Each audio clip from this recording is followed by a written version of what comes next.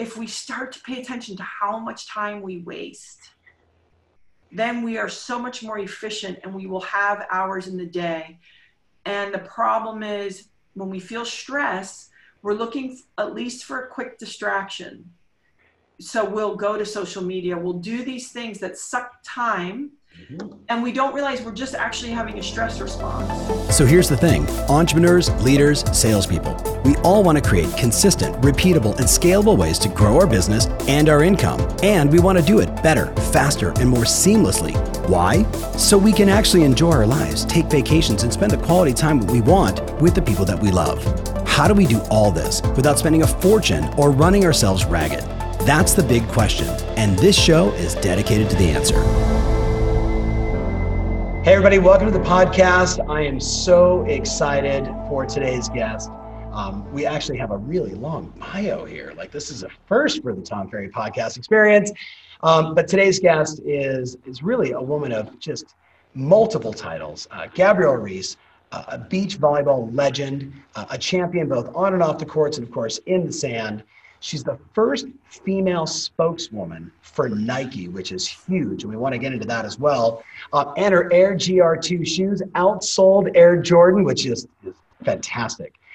Gabby's also been a model, right, who has graced the covers of Elle magazine, Life magazine, Shape, and multiple others. She's been a television host. And it doesn't end there, right? She's also a New York Times bestselling author. She's married. She has a beautiful family. And today, with her husband, she's the co-founder of XPT Experience, which is a strength and conditioning training program, which I just downloaded the app and this morning was doing the anxious breathing exercise preparing for this interview. So, Gabby, welcome to the show. Thank you. Who did you do your breathing with? I actually did it by myself, right? So Who was your guide though? Was it PJ or Mark or me or who was it? It was a female voice. Hold on. Let me pull it up really fast here. I actually have it loaded, ready to go. Hello and welcome to Breathing for Anxiety. Oh, I think it's Lindsay. Yep. Okay. Yeah. Interesting. Yeah. Great. So I know we're going to get into this app, but there's so many things to discuss today. Mm-hmm. I was doing my homework and I was listening to a couple different podcasts with you, listening to a couple different interviews. Would you mind, just for context, for maybe the people that don't understand your backstory and how you got here, going back to like the very beginning, would you share that story, like moving to California and take us all the way through the journey? Yeah. So you want me sort of after college part of the journey? I want from like 2 years old, leaving California. I want to go way back. Oh my God. Okay. Well, so I'll try to really condense it quickly. Sure. My parents, I think, my father passed away when I was 5, and my mother would never admit to it, but I think they had like a flingy type of relationship. And out of that, I arrived. They didn't really stay together very long. My father's from Trinidad. My mother's from New York. They met in California. Go figure, 1969, what was going on. So then I lived with my mother who trained dolphins in a circus in Mexico, and I got whooping cough there. And so she had a neighborhood friend. She was quite young, maybe 22-ish, maybe 23 by then. Anyway, so then this couple that either chose or decided not to have children, he had just come back from Vietnam. It was like 1972. They took care of me in Long Island, New York for about 5 years. Then my mother in that time remarried, and my stepfather's from Puerto Rico, and we moved down there, and then I ended up then growing up in the Virgin Islands until I was 15. And so in 11th grade, I was moved to Florida because, what's great about living on islands is like you have this great lifestyle, you're grounded. However, if it's sort of a critical age, it can go wrong pretty fast. Yeah. And so I was pulled out of there, and then I went to St. Petersburg, Florida, and I got involved with athletics there. I had dabbled a bit in volleyball, but prior to that, but not so serious there. And mind you, I was 6'3" by the time I moved there. So, that was helpful. And I fell into sports, basketball and volleyball. Long story short, I ended up getting offers for both and chose volleyball and chose Florida State. Graduated at 17, went to Florida State on a scholarship. And then that summer when I was 18, I started modeling in New York because I needed to pay my bills besides the scholarship. And then I did the dual role for all the 3 years. My coach helped me figure out how to do that. I actually ended up paying to play. I gave up my scholarship after my sophomore year. And then I moved to Miami after college. I got introduced to beach volleyball. And after about a year and a half, someone said, oh, you should move to California and be a professional. So here I am back in California in 92. And from there, I just was very, as we say, very good timing, So Nike and the 4-person tour and doubles. And that was in 92. And then I met my husband in 95. And here I am. And I should say, because again, I don't want to bore people with the long story of it, is because beach volleyball was so small of a platform, and I think this is an important part of my story, I've always done a lot of things. So once I could be a professional athlete, I actually stopped modeling per se and tried to parlay all the storytelling into me, the person, the athlete. When I was younger, I was a girl for hire, and that was great, and it was a great way to make a living. But because the platform was so small, it actually forced me to hustle. So I was doing TV and I was doing other things simultaneously to being a professional volleyball player, because I think intuitively I knew and understood there was a lot of limitations. And so I better, while I was, in that time of my life, develop other skill sets, things that I was naturally attracted to, like doing television or writing or things like that. So I think oftentimes people will say, oh, how did you know to, do all these things? And the truth of the matter is, it's not that I could see so far ahead. It's just the fact that I was in a very small sport. So I knew I was going to have to kind of support that foundation with other things. Yes. I mean, so many people can relate to that, because even the story today is a culture of side hustles, extra work, building your brand, which you were so on point with. There's like 100 things I want to unpack on this, but the one question that I really wanted to go into this morning, after I literally could have told that story. I listened to an interview you did where you shared sort of your life's journey, and Gabby, so many people get wrapped up in the way that they were raised or the circumstances of the moment or their time in life. And, they either make themselves the hero or they make themselves the victim. And I'm curious, for you, how did you find that sort of heroism to go out and do what you've done? And then what advice do you have for the person that's maybe listening thinking, I kind of got stuck in my past? I think it's a really interesting and important conversation to have all the time, because even though, let's say, for example, I wasn't paralyzed by my path to keep me from doing things, there were attributes that developed, though, that I still contend with today, that I'm trying to refine, that are internal traits. So, for example, I think my survival, my drive to survive was so powerful that it actually overrode this idea of being a victim. I think I was hardwired to be like, no one's going to do it. I have to go do it. And I think there's something to be said. I said a lot of things come out of a chip on your shoulder and fear and things like that. But then I think we get to a place in life where we have to actually celebrate what gifts and talents we have and what contribution we want to make. So if there was somebody sitting there saying, well, I've had a very hard past, or people have not been particularly kind to me, things like that, I would say a couple of things. I would say that not only is that over, but what high cards, what aces do you have in your deck? And start to drill down and hone in on that. And also, how do you want to contribute to the world that you live in? Because one thing I know is, you can accumulate wealth, or you could accumulate, notoriety, or all of these things. But really, at the end of the day, what makes us feel good is when we contribute to the world that we live in, and in some way offer our talent to the tribe, if you know what I mean. And maybe the tribe is bigger. It's not 100 people, but it's sort of getting in touch with that. And I also think that I don't want to say forgiveness, but there's something to be said for nobody did it to you. People did the best they could at that time. Maybe some of them are actually mentally ill. You know, like some of us could be born to people that are mentally ill or had a mentally ill uncle who, you know, came to the house and was inappropriate, right? And so in a way, it's about how do we shift how we look at things and say, okay, how do I go from here? It doesn't mean it's easy. And like I said, even for me, I sometimes walk around like my feet are on fire. And I worry like about the future and things that are, it's sort of an unnecessary trait now. And I'm always looking for ways to refine that within myself. And so it never goes away. Even for people who have great childhoods, we're always going to be working on something. I think it's the human plight.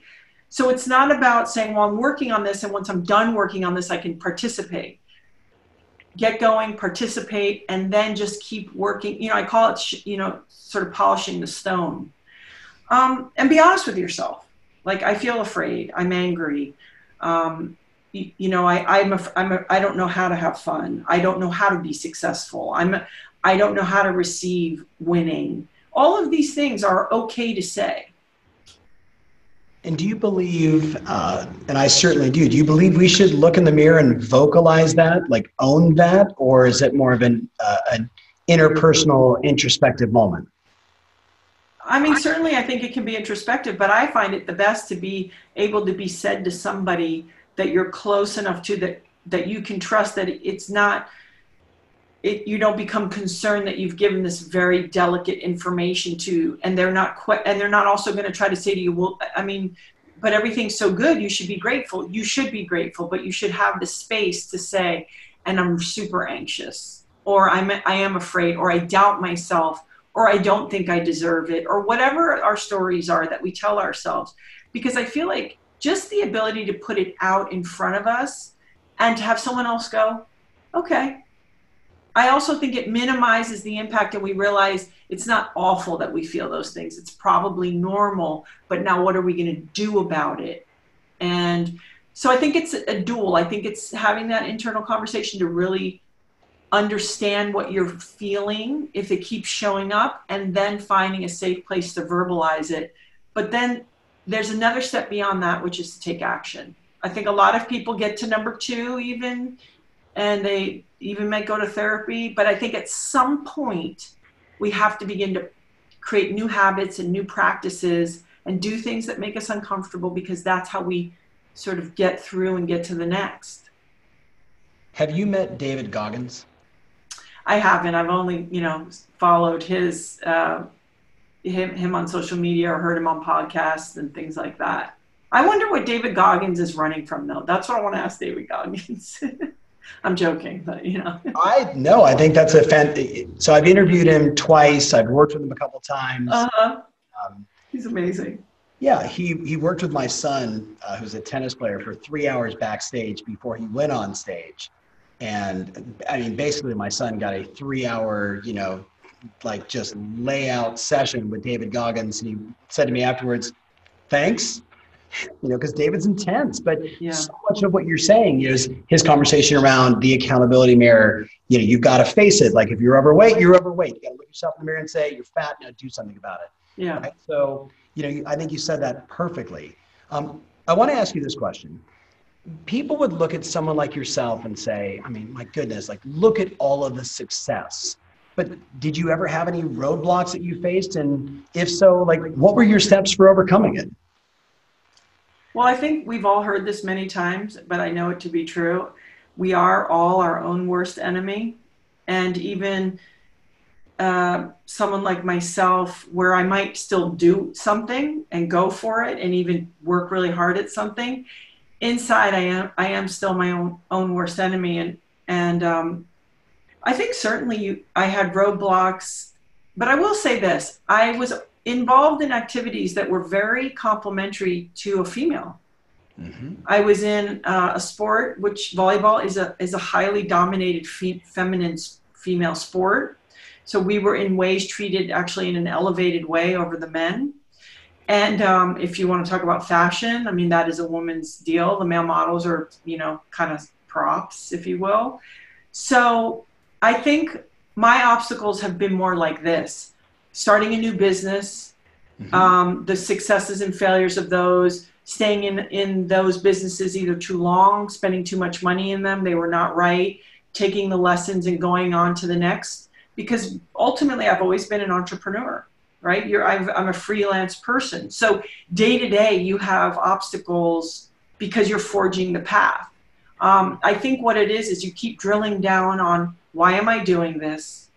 Why am I really, really doing this? Do I believe in this? Do I feel proud of this? Is this time that is worth not being either with my family or doing something positive for myself? Am I willing to take, the blows in order to get to the other side of this? Because a lot of times you'll be like, well, this isn't even worth it, right?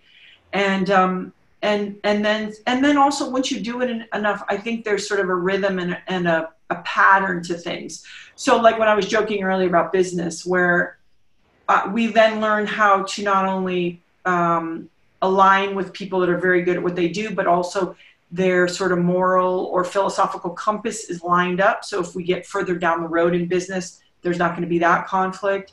It's also, and recognizing and appreciating sort of teammates, if you will, in work that are good at what they do, and deferring to them in their space and having that trust and things like that. So I think it's also about having enough failures that you get those lessons that you take into the next and make it smooth. But yeah, I think coming from sports, I always joke, like when you go to practice, you work on what you're not good at and you get comfortable with that. And that is, I think when you can do that in your life, hey, I'm not good at this, or this is not working, we're going to work on this, not always looking for, oh, that was amazing. It's like, that's not what's going to get you there. So it's really sort of looking at, what needs to get done, what's the plan for that, a strategy, and then also going, oh, you know what, I'm not doing so good over here, I got to work on this.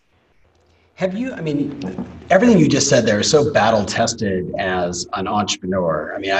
I've been in this game for 30 plus years. I've started 17 companies. I'm invested in 57. And I actually want to take that snippet and basically send it to every CEO of all the startup companies we've invested in, because you're completely on point. But do you believe that sports and the fact that we lose so often in sports actually makes us not comfortable with losing, but more understanding of you don't always win? Well, the losing is part of the winning. It's like life, the heart, like you discussed your wife going through through cancer. Yeah. The hard is a part of the joy, is a part of the magic, is a part of the elation. It's like, and I think if we look at life that way, the losing is part of the winning, the sadness is part of the great deep, love and joy that we can experience and not freak out.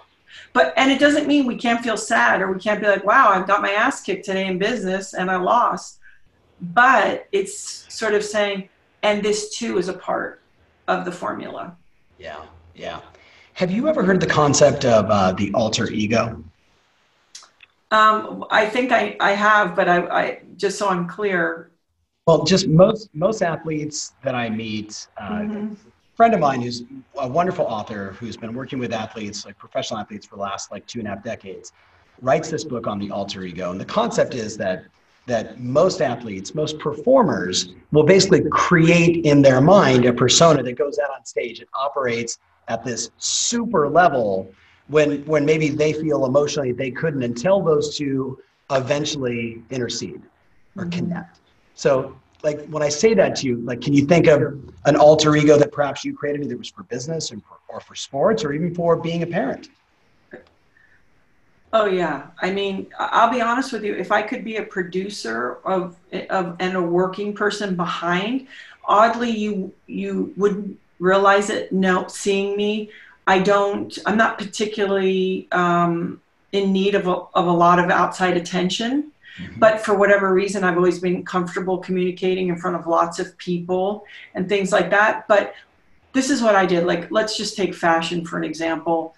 I didn't want to stand there in heels and a dress and do that. But I also would go, okay, what's the goal and what's my job? And so I'm going to do that. I'm going to focus on that. I'm not going to focus on that this is not really so much how I am and it makes me uncomfortable. I'm going to focus on my role is to do a certain job and what do I need to do that. And conversely, it was the same with sports. I'm not naturally, I'm probably competitive, but I would sort of up certain parts of my personality. So even, for example, today I train with Laird. And I don't normally, I train near him, but I don't train with him. It's like, wouldn't do it to yourself. And he gave us these drills and instantly I became a 17-year-old boy. Because I was saying to create that energy to get it done, I had to be a little belligerent and I had to have something to push against inside myself. Where if I was like his wife or like, somebody's mom, it's like, oh, how many were doing 50? No, instead of, it was like, I'm like a 17-year-old who's like, okay, like a little bit obnoxious. And so I think within that, absolutely, I think being a boss, I have another side that you create this alter ego, to your point, where I have to drop off information that's uncomfortable. As a female, I don't want to do it emotionally. I want to do it objectively as that person in that role. And I've definitely had to learn that language and create that person. So absolutely, you amplify. That's what it is, maybe, is amplifying different parts of your personality. I think when we do it and it isn't us, that's where we get into trouble. Yes. I have friends that are like very well known and big performers, like arena type things, singer. The problem is it is such a part of them, but also in some ways it's so far. And I think what's tricky in those dynamics is like the drop come down and there's so much output and then you're getting too much an unnatural amount of attention that it almost can make you you're bummed. 100%. So it's like, that's the only one I'm so grateful I don't have to manage that. Because you see those people and I'm like, I don't know how you recover from that kind of attention and light and heat. To like everyday minutia, unsexiness, take the garbage out. Your chick wants to communicate with you and you're like, why don't I just go in front of 75,000 people and just they love me? So that's the only time I've seen where they go too far almost. Yeah, that's a really, it's a fascinating insight. I'll send you a copy of this book. He talks a lot about Beyonce creating Sasha Fierce. Yeah. Kobe Bryant creating the Black Mamba. Yeah. Right? And at least when he talked about Sasha Fierce and Beyonce, he said like she would put on the Sasha Fierce outfit. So when she was done, she could take that off, set it over there and go be Beyonce again. Yeah. And so she was able to, at least the way he describes it in the book, I've not met her and had this conversation, but he said that she was able to like take it off. And I mean, that's smart. Yeah. I'm a performer. So I know what it's like to be in front of 6,000 people in an audience and then go home and my wife's like, take the freaking trash out. You know what I mean? And I learned like, take the trash out. And if you can like almost see the beauty in that duality, because I always say life always has tension. Yeah. Then that's where you hit the sweet spot, because then you're just like, isn't that funny? Like yesterday, everyone was kissing my ass and I was up on stage and now I'm walking outside and I hope a raccoon's not here because I'm going to throw my rubbish out. It's like, I feel like when we can sort of really enjoy that, then I think it's in our favor. No doubt. No doubt.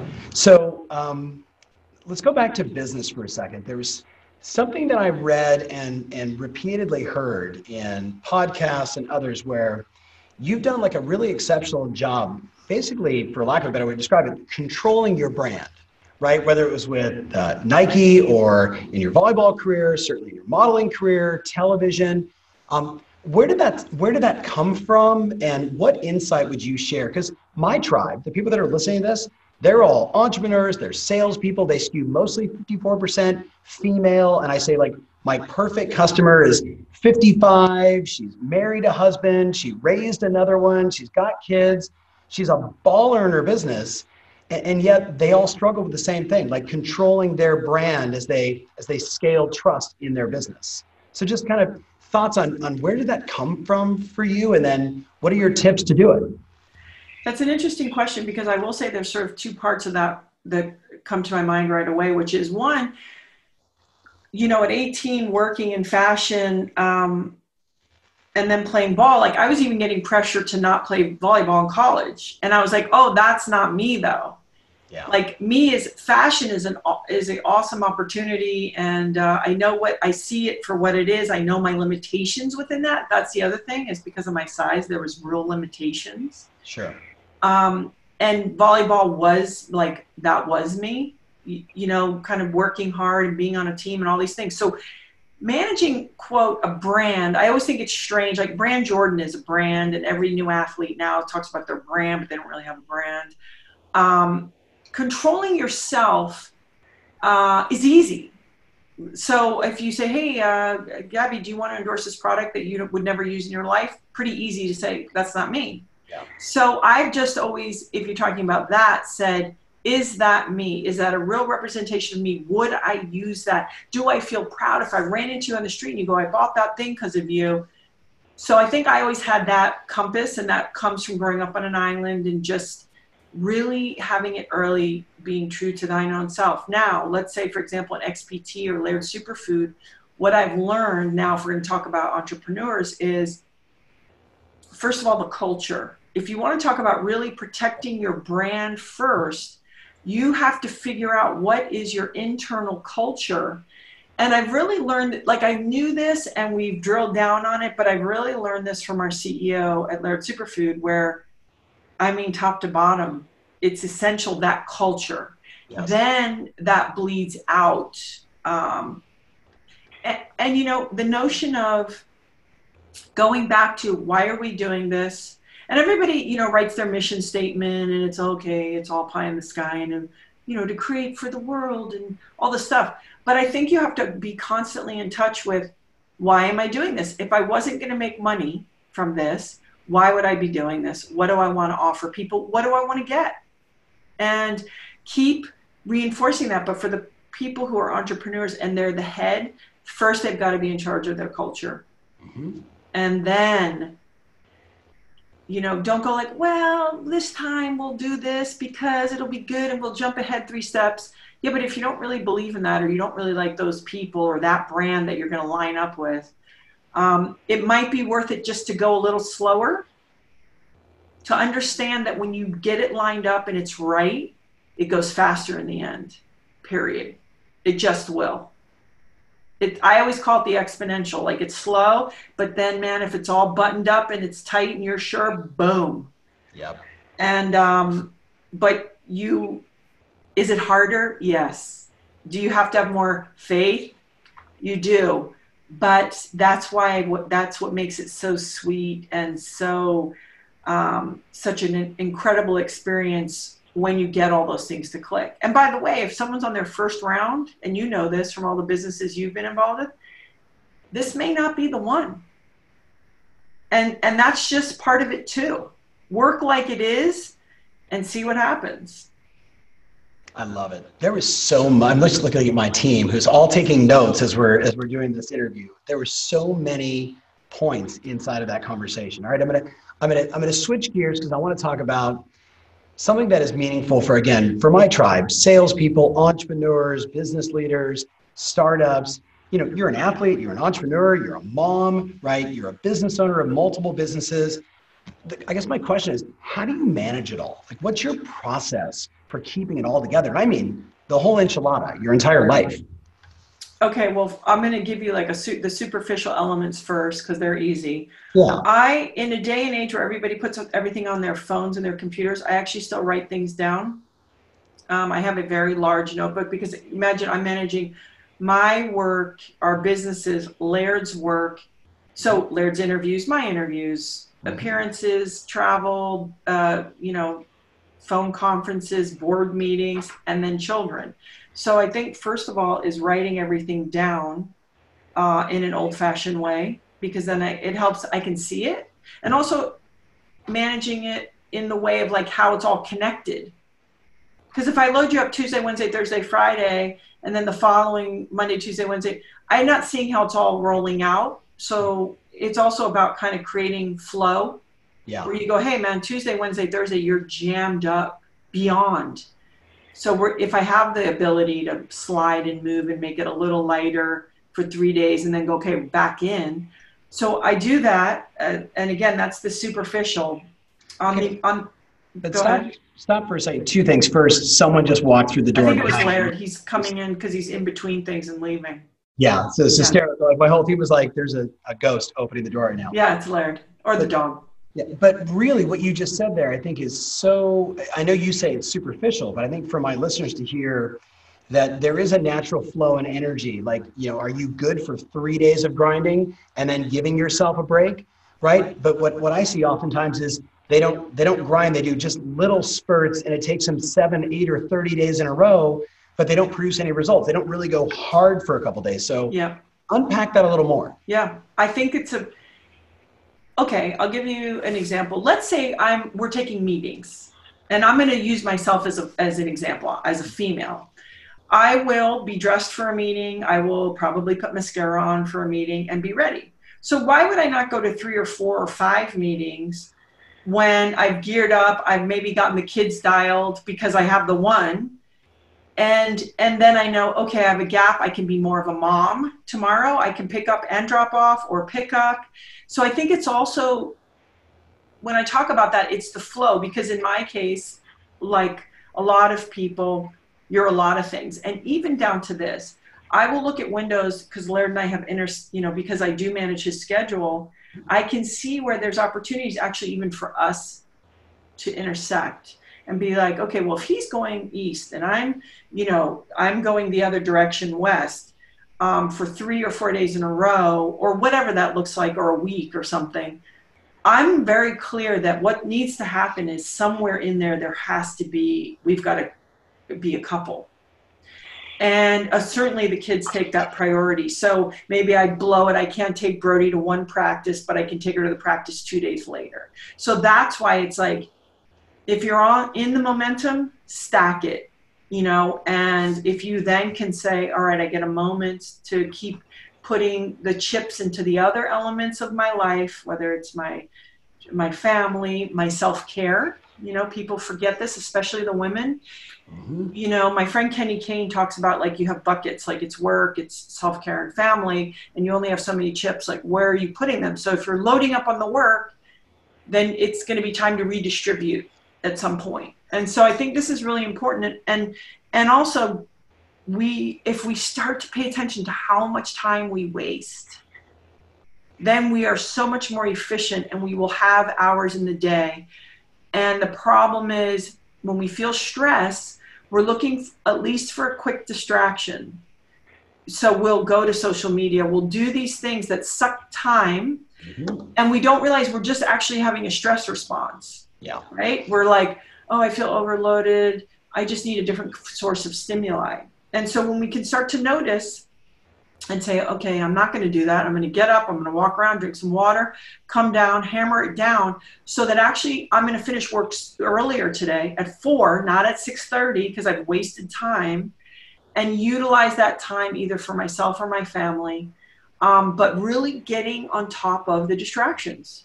Because in no time in life has it been easier to get stuff done, and also more to to kind of decipher through. So, I mean, that's how I manage it. And I'm always conscious of my quote unquote real life. Mm-hmm. Like, I know if that goes sideways, I'm going to have a real problem. And so I'm not going to wait for, Laird to be like, oh, you've been ignoring me. Or my kids to kind of be like, can you ramp up the mom role, to sort of, to acknowledge that. However, I will say this, it also is a luxury, right? This is part of saying, I think about my business 24 hours a day. I take it home with me. I'll work on a Saturday or Sunday. That is also a luxury given to me, versus if someone, let's say, is going to an office, they've got to manage it differently. Mm-hmm. So it's also about acknowledging that. But if you're an entrepreneur, you have to bust your own ass and put a system in place so that you can be successful and know where you're weak, or know where you could unravel or get distracted, and fortify that so that you don't get yourself into trouble. Hey, it's Tom. If you've been listening to me for a while, you've heard me say repeatedly over and over again, we are living in the review economy. That's right, consumers are making decisions based upon reviews.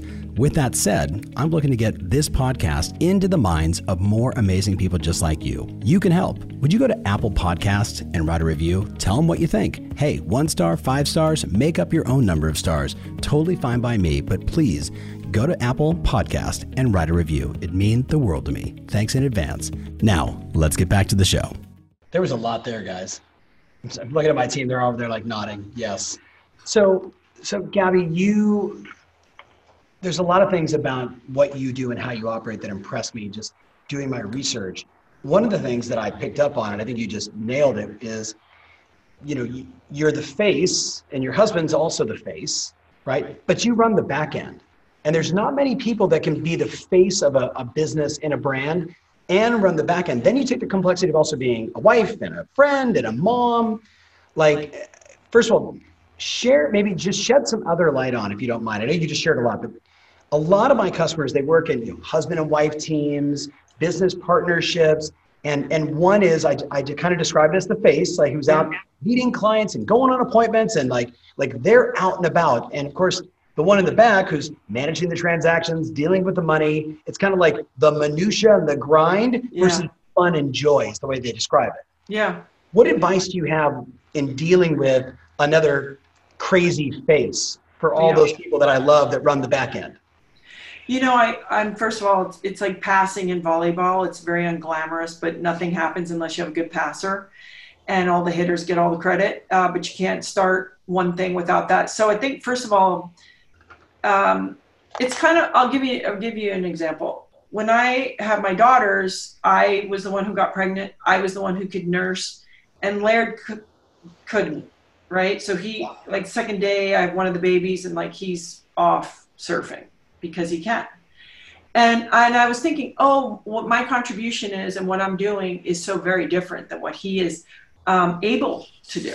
And I'm sure of this. It's my choice to choose this. So if you choose to be the back end person, be clear that you have chosen this, because you can't resent the other person that either they have a natural skill set that they can go out there and they got shiny and, they're good conversationalists and they can, maybe they're more of a salesman and they can close deals and things like that. It's being very clear first why you're doing it, the role that you're playing. If would you want to be in the front? I think it's sometimes like when you go like that, it's like, do you want to be that person? And most times, most people doing the back end will be like, yeah, no, I don't. So you have a different role. And how do you make that role work for yourself? Because if we're comparing, you're not even comparing the same thing. And kind of being clear that it's probably more stressful because you have more information than the front end person. You know what's coming in, you know what's going out, you know where the problems are, you know that the shipping thing didn't work, and like you just sort of have more information. And it's about saying, oh yes, but this is the job that I feel comfortable with, that I chose, so I'm going to kick its ass. And also within it, not just have it keep coming at me, but again, how do I create my skill set that I manage it in a way that works well for me?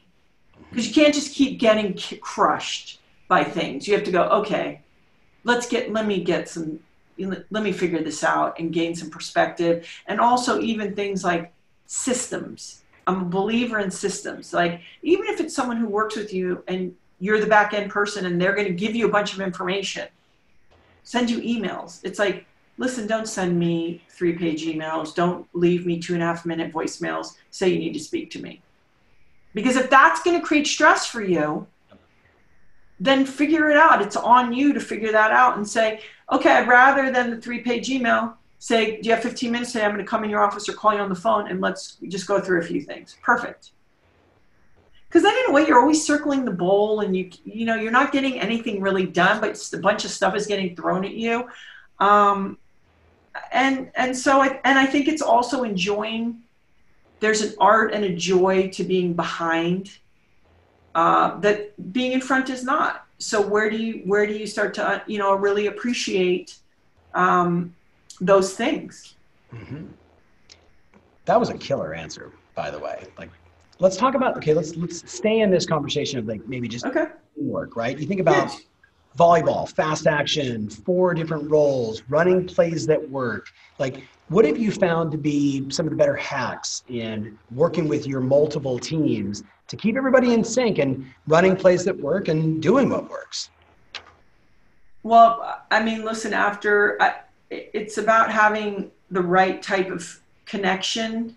Because it's sort of like, I'll give you an example. Like, I'm very close to certain teammates on like the Laird Superfood all the way through the executive roles. Not as much on XPT. However, my point person and one of my co-founders is my point person. And there's nobody closer to me than her. So it's about having, for me personally, we're clear that we're on the same page. And actually, it's about paying attention. I don't just like how I'm paying attention. I'm watching things. I'm doing the extra to look and even to see things like what posts are going up and how does that look. And if something seems a little off, not waiting for it to bounce and go crazy and then you're freaking out, but to go, hey, can we get on a call and just talk about this? And so I think I am more impactful because I relinquish the control to the people who say, this is what I'm going to be doing. This is my job. And I say, great, I trust you. And this is your job. So that when I say I need to talk about something, it's impactful. You know, it's not like I'm trying to, be a control freak, because that's unproductive. We're only one person with so many hours in a day. That's dumb. And you're never going to expand and really grow if you don't know how to get people that you can say like, you're my other half and that's what you do and great. But you got to pay attention. You have to make sure that thing is staying in the tracks. And if it kind of goes wonk a little bit, you just have to say, hey, I noticed this. Can we talk about it? Yeah. you have such a calm demeanor, and a lot of the people that are listening right now, especially some of the faces of these businesses, they're emotional, they're expressive. It's what makes They're artists. Yeah, it's what makes them so special as a salesperson. And, the problem is then they come back to their team and it's like the old joke of seagull management. They fly in and they shit, and then they fly away. Yeah. Everything about what you were saying, I'm hoping that all my team leaders and faces are listening to this, because it is just better to call and say, hey, I was just, Courtney, I was just looking at something we posted on, Instagram. Like, let's have a conversation about that. Let's go. Tell me what the strategy was. Like, it's such a calm approach. Yes. Were you always that way, or did you get some mentorship or some coaching along the way? Like, where did that come from? I think it's a combination. I think playing sports, you have to process things in real time very quickly. And so there's a time where you're like, this needs to be switched right now. Mm-hmm. Like, we don't have a day or 30 minutes. We need to switch it now.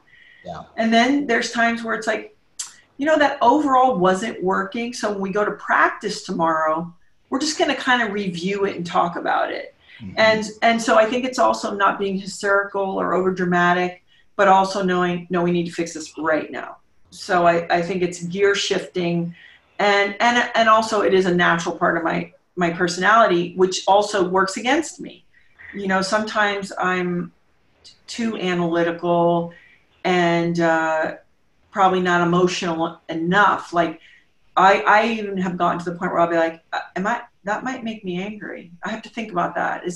Do I feel angry? It's like, and so sometimes you have to be of your spirit and your heart too.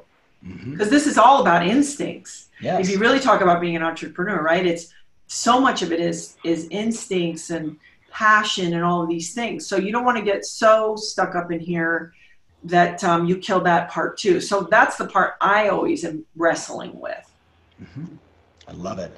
So let's stay on the sort of conversation of like teams, but in this case, your spouse, right? So you and Laird have launched multiple companies, which I want to talk about today.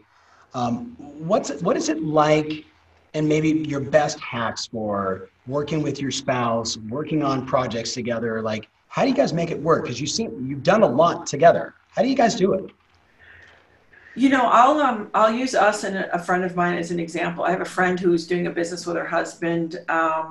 And so, for example, she'll say, have you like they've decided what the roles are, right? But then sometimes she'll check on his roles, or he'll have opinions on her roles.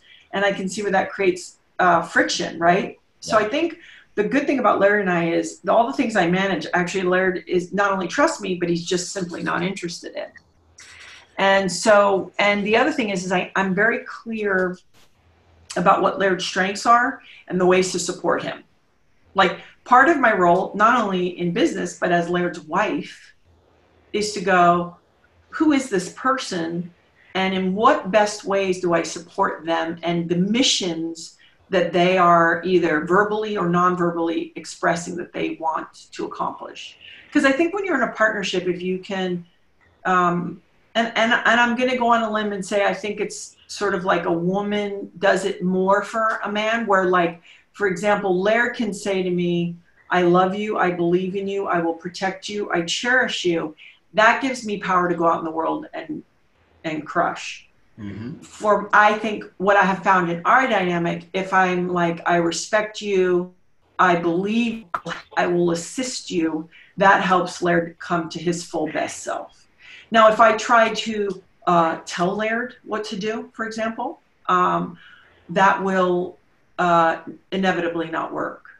So what I have found works well with us, because you're talking about a very strong personality, and that's why he's good at what he does. Again, it goes back to that tension.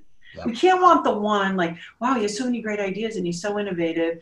And every time someone says he can't do it, he seems to be able to do it. And then think, oh, just be fair, balanced, and sit on the couch. It's like, no, you have a contrarian, you have somebody who, like you say, you should go left. They just go to right as like the reaction. And not to mention, nobody likes to be told what to do. And nobody in a relationship wants their mother or father, right? I'm Laird's partner. I'm not his mom. So I think once you can start to really understand the nuance. So for example, he trusts me. So if I say, hey, you have a meeting at 3, cool, he's ready to go. I will say that I may not tell him too far in advance because he doesn't like to feel, he has a weird sensitivity to feeling too scheduled. So I know when to communicate that to him. And then also there's always boundaries. So I'm going to be cool. And if he's, he jokes if he has to go on public speaking things like, oh, I don't surf anymore. I just talk about it. And I'm like, it's 2 days. But I don't say anything. I just think, yes, but that's what makes Laird Laird, is his genuine passion for surfing is always more important than having people go, Laird, you're great, and here's a check. That's what I love about him. So I think when you're in these partnerships, define the roles, try to speak the language that's the most impactful, not always what you're feeling. You have to manage that and be like, I'm here to execute. We're in a business dynamic. And even like, like the other day, Laird said something to me in a way, and I go, hey, I don't dig the way that you said that to me. And so please don't. And I walked away. Like, not a big thing. And it was a work thing. And it wasn't like, I can't believe you talked to me that way. And, it's like, no, we're in work. Yeah. It's also always remembering you're a team. I learned at Laird Superfood too, like healthy conflict is good. It pushes the situation ahead and up. Respectful conflict if you have everybody agreeing, no business is going to be successful.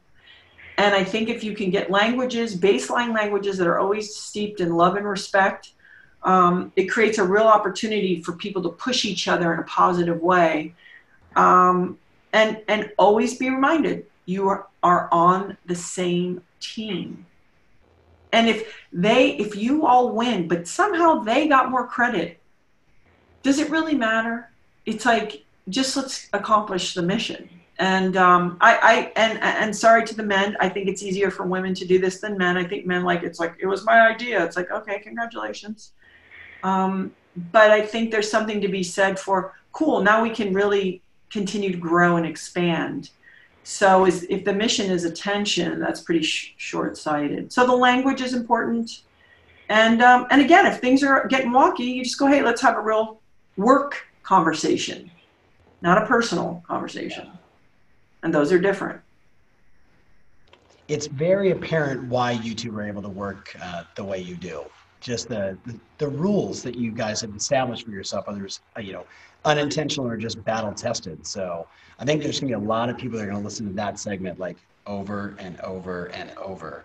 I want to say one other thing too that's important about that, which is certainly I've had practice, so I didn't just arrive at this. But I'm going to tell you another dynamic on why it really also works, and it's called reverence.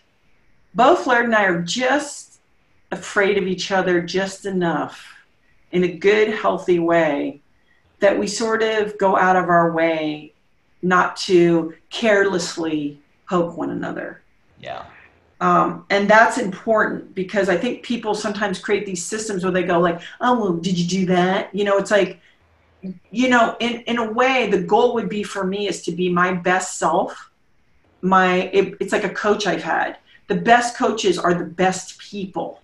And the athletes look at them and they think, man, the win and the loss, the this and the that person, their character is such that no matter what, they're taking the high line. And I think that that's another very important thing where, let's say, for example, Laird chooses to be not his best self, or I do that, the other one stays high. Because what it inevitably does is creates a dynamic where the other person goes, ugh, I really blew that. And I got to go back up. And so I think when people talk about that, and I always say the best way you can do that and create that in your environment, your work environment, if you're the boss, you have to be that. And that really is helpful. And I did learn that from great coaches. Mm-hmm. I love that. Just stay high in the face of it all. So it's like, stay high. Yeah. I can hear my mentor always saying, when conflict presents itself, always take the high road. Yep. Right. Always take the high road. So let's go a totally different direction for a second. Okay. Obviously, one could say that you two are like the most fit couple on the planet. And yeah, I know. First of all, I hope that every person listening on the audio takes the time to go back and watch Gabby's facial expressions when I say these things, or just even your comments about when you go into your husband mode. It's hysterical.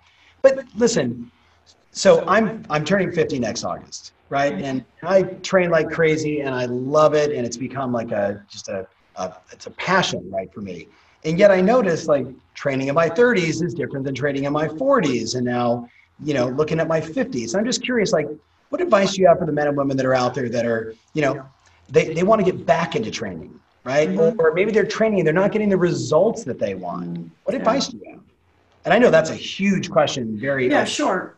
Well, okay, let's look at the basics first. Mm-hmm. Most of the people are not getting enough sleep.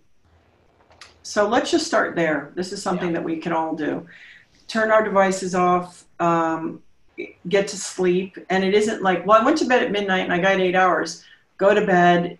And I know it's very hard, especially if you have small children, because then you go, well, I have only 1 hour to myself in the day, and they go to bed at 7:30 or whatever. Try to get to bed, first of all, because the only time we really recover is during sleep. Mm-hmm. Again, these are basic things that we can do all the time. Nose breathe all day long unless you're on a track. If you're doing sprints, you're allowed to dump some CO2 and mouth breathe. Otherwise, when you're sitting at your desk or everything you're doing needs to be slow, deep nose breathing. So if you could get to a cadence of 7 seconds in, 7 seconds out, maybe 5 to 6 full breaths a minute, because less is actually better. This will improve your overall sort of sense of well-being and oxygenate your system. So a lot of us are in chronic inflammation. If we can oxygenate our system, this will help. And sort of notice, I think, first, and I can get into the movement stuff later. Am I on the treadmill of, I ate lunch at my desk and I worked 16 hours, and all these badges of honor and credibility that we wear that really are not good for us, kind of rejiggering and saying, I'm a priority, my life's a priority, the people in my life are a priority. And yes, we all have to work. I get it. But I think sometimes when we feel less stress, because let's just take a parent or a partner. We carry a lot of stress and guilt when we know that we're not tending to those gardens. We just do. It makes us stressed out inside. We feel it. And so I think what people don't realize is if you said to me, Cheetos and meditation, I would say way better than alfalfa sprouts and high rev stress, because it is still the worst thing. Okay. And I think with aging, we just have that accumulation, right? We have the accumulation of bad patterns, sitting too much, breathing the wrong way, too much stress for over too many weeks and too many years. So aging is a lot of things. Part of why we don't feel good is because we now have this accumulation. Not to mention that we've sold ourselves on the fact that, oh, now I'm 40, now I'm 50. We buy into that. Now, is your skin the same as when you were 20? No, it isn't. Is your muscle mass? No. Could it be freaking pretty good? It can. Mm-hmm. And so I think not creating a narrative, and I've had to watch this because I'll be 50 in January, where all of a sudden I'm like, oh, I'm 50. Oh, I'm 50. I'm 50. It's like, okay, idiot. Like, we got that. Now, why is that front and center? Like, get on with it. So I think it's also like, what's not in your control, what are you going to do? It's not in your control. You know, like 1% less body, muscle each year. But by the way, you can still manage that. Oh, I have wrinkles. Yep, you do. That stuff, let it go. All the stuff you can be in charge of, your sleep, your stress, your sense of joy or peace, and your overall self-care. Hey, alcohol, by the way, not great. Cigarettes, not good.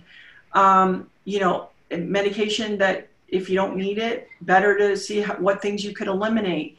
So what are the things that you're in charge of that you can support? But you can't be like, oh, I really want to be healthy. And then you're like drinking continuously and going to bed late. It's like, okay, well, it doesn't matter how much iron you bang through time.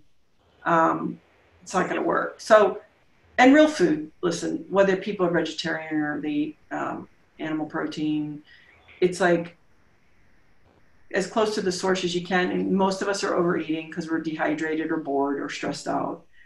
And if we can manage that a little bit, I think that helps. But it has to first start with that it's important. Yeah.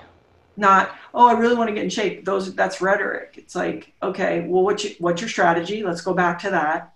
What is your real strategy? How are you going to follow that? How are you going to execute that? Who's going to help you? Maybe you need help. We all need help. Call somebody, say, you got to meet me at 7. We're going to go do this. Okay, great. And then give yourself a break. Like, love yourself, because it's so easy to see all that it is not, instead of seeing, and you know this having gone through an illness with your wife, what is good? Mm-hmm. And look at that and be reminded of that and be aware of what you want to work on, but what is good also. Yeah. I had a really good friend of mine who's a natural, homeopathic doctor who said, the key is to look at your life and say, where do you have dis-ease? Where do you have a state of wellness? And where do you have a state of greatness? And be honest about where you have dis-ease. And, so just like that's always in the back of my mind. And I look at it like with every relationship, with my physical life, my spiritual life, my emotional life. Like, do I have some dis-ease right now with my 20-year-old son? Like, how do I get it back to wellness? And what I want is greatness all the time, right? So, I mean, it sounds like we're on a very similar page. What do you say to the person that just says, Gabby, but you don't understand, like, I'm so busy, or look, like I hear this all the time. Everyone in my family is overweight. Everybody in my family has a bad back. Everybody in my family has chronic hoobie-doobie. Yeah. And therefore, I have hoobie-doobie, and we talk about hoobie-doobie when we're together all the time. Well, the problem is, I always say, we actually didn't inherit their genetics. We inherited the lifestyle, right? So I think it's really getting people to say, what story am I telling? Mm-hmm. And do I have the wherewithal to figure out a way to change this story and this narrative? And I'm going to love my family. They're my people, but I actually have to choose to do it a different way. Yeah. And also, as harsh as this is, and this is the good thing about like when you're a kid and like your parents split, you can be a little harsher. Yeah. Is you go, oh, I'm actually, if you're not in support of my quest, I'm actually going to also put you in a place that makes me comfortable. Because the problem is we owe everybody and we have all this, obligation and these things. But what we have to ask ourselves is, every person, all the books we're reading, all the things we're doing, time we're spending, it actually needs to be supporting us. And if it's not, then I need to figure out a way to love them and make them know that they're loved and appreciated, but not at the cost of myself. And so what I say to people, it isn't even about saying, oh, that's right or wrong or good or bad. Does this situation make me feel comfortable or uncomfortable? Is this moving towards the thing I feel inside that I want so much that I know is good for me? And just keep looking, is this friendship making me feel uncomfortable or comfortable? And be honest. And by the way, it's harsh, but it's your life and you're responsible for that. And so if something isn't the way you want it, then you have to actually make it that way. And people might say, oh, you're doing this. I mean, talk to people who stop drinking alcohol. See what happens. They lose a lot of friends. And people will say things to them. And there's a lot going on. So I think people have to realize their value system. And when they say they're so busy, it's like, okay, well, what can give? If your health is not a priority, then what are you so busy doing that is more important than your health? I mean, your children are, and I understand we have to survive, we have to work, but at the end of the day, and when people talk about being rich, why is that not coveted as one of the greatest assets that we could ever strive for, which is overall good health? And the problem is we covet large houses and clean cars and all these things. And it's like, yeah, okay, but we're like, this is one of the big ones. Yeah, 100%. Thank you. Switch gears with me again. You guys created this app, this movement, this training. Shed some, like maybe for the person that hasn't downloaded it already. Sure. Tell us about the app. Tell us about what they can expect. Like I've been digging into it and, I love the breathing stuff. I'm now looking at the pool at my club that I go to because I got rid of my pool. Like I'm now thinking about, are they going to be cool if I start putting weights inside the pool? And I'll probably just not ask them because that's just who I am. But so maybe just like what is the backstory on the company? What could somebody expect? Like just shed some light on the product. Well, XPT really was, a genuine combination of our lifestyle training, some of the elements. So it's move, breathe, and recover because movement is a natural. We're animals. We're meant to move around. Doesn't mean, for people listening, you don't have to kill yourself. No. And now breathing is the pivotal one because what I appreciate so much about breathing, and that's why it's the first thing we launched in the app, is you can do it anywhere. And it is the most essential elements of life, right? We can go without water for a long time. We can go out without food for 30 days, water 3 days, and breathing 3 minutes, right? Mm-hmm. So, talking about order of priority, and most of us about 200 years ago, we sort of stopped breathing correctly. I don't know if it was, now we're sitting and our ribs are, we have no room for our lungs as freely as we used to when we're either, walking more or things like that. So I like that. And then recovery, what does that mean? It doesn't mean I took the day off and I sat on the couch. There are things we can do to participate in our recovery. So mobilization, if people can go into heat or, things to support the recovery, not just not do anything. And so those were elements. And this is stuff that Laird and I were doing for 10, 12 years. The pool is a little different. The pool was created where Laird sort of wanted to have a deeper relationship with performance in water, with that air, things like that. But then what we started to learn is, as aging athletes, you can be ballistic and dynamic without pounding your joints. And it was a way to train very, very hard and not be broken. And the pool will be something that is a little more special and specific, and you have to be with somebody who's so highly qualified to teach it. Because when you're dealing with an environment where there's no air, people have inherent fear. It's a real thing. And now you're going to give them dumbbells, right? However, I would say it's the most cathartic training because, again, how do you get to really work so hard at such a high level? And when you're done, you don't feel compressed and smashed. Mm-hmm. And what's the most fascinating thing about the water training is this. Sometimes the difference between making it and not making it is simply my ability to relax. And so I can be like, no, I'm relaxed. It's like, are you? Because the water will tell you right away because you're burning air because you're stressed out. Mm-hmm. Versus I could go there and back and not take a breath or go there 4 times or whatever. And the only difference was my ability to downregulate and get myself to relax. And for me, all training needs to be interpreted into real life. So, you're in the meeting or you're getting ready for a meeting or your kids walk in and you want to, kill somebody. And in that moment is an opportunity to go, can I get myself to get a grip here before I open my mouth or do anything or say anything? And so the important thing also about XPT is everything needs to translate. This is not about the size of your biceps. This is to make you a more functional, optimum organism.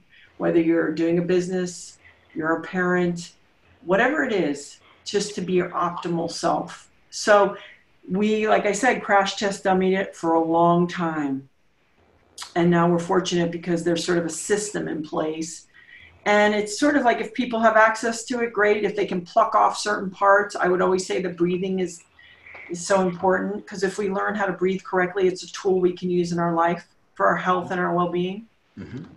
When you look at like the meditation movement, the meditation app movement that's really exploded in the last 4 or 5 years. Yeah. It's interesting that the first things that, like, when I dug into it, just because of mutual friends that, that shared this. And by the way, for the people that are listening, a really good friend of mine who's been on the Tom Ferry show before, Ken Carey, who's like an infomercial savant. I was with him 2 weeks ago and he's like, oh my God, I was just in the pool with like Laird Howard and Gabby Reese and I'm doing this training, and I had never heard of it before, right? Mm-hmm. But I was instantly fascinated. But then he talked about recovery. And I think the things that people miss, like everybody gets like, okay, I want to train hard, but not a lot of people talk about the importance of getting cold, getting hot, breathing, relaxing, the recovery side.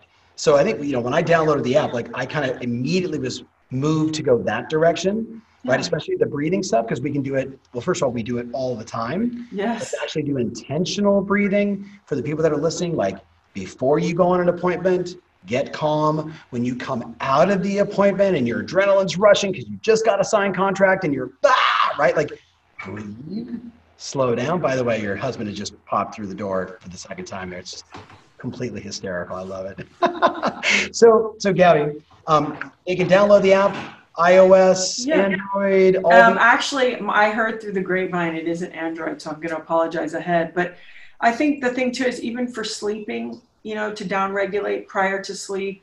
Let's say you have a big thing you're taking on, it teaches you how to upregulate and warm up and kind of be like, I'm ready.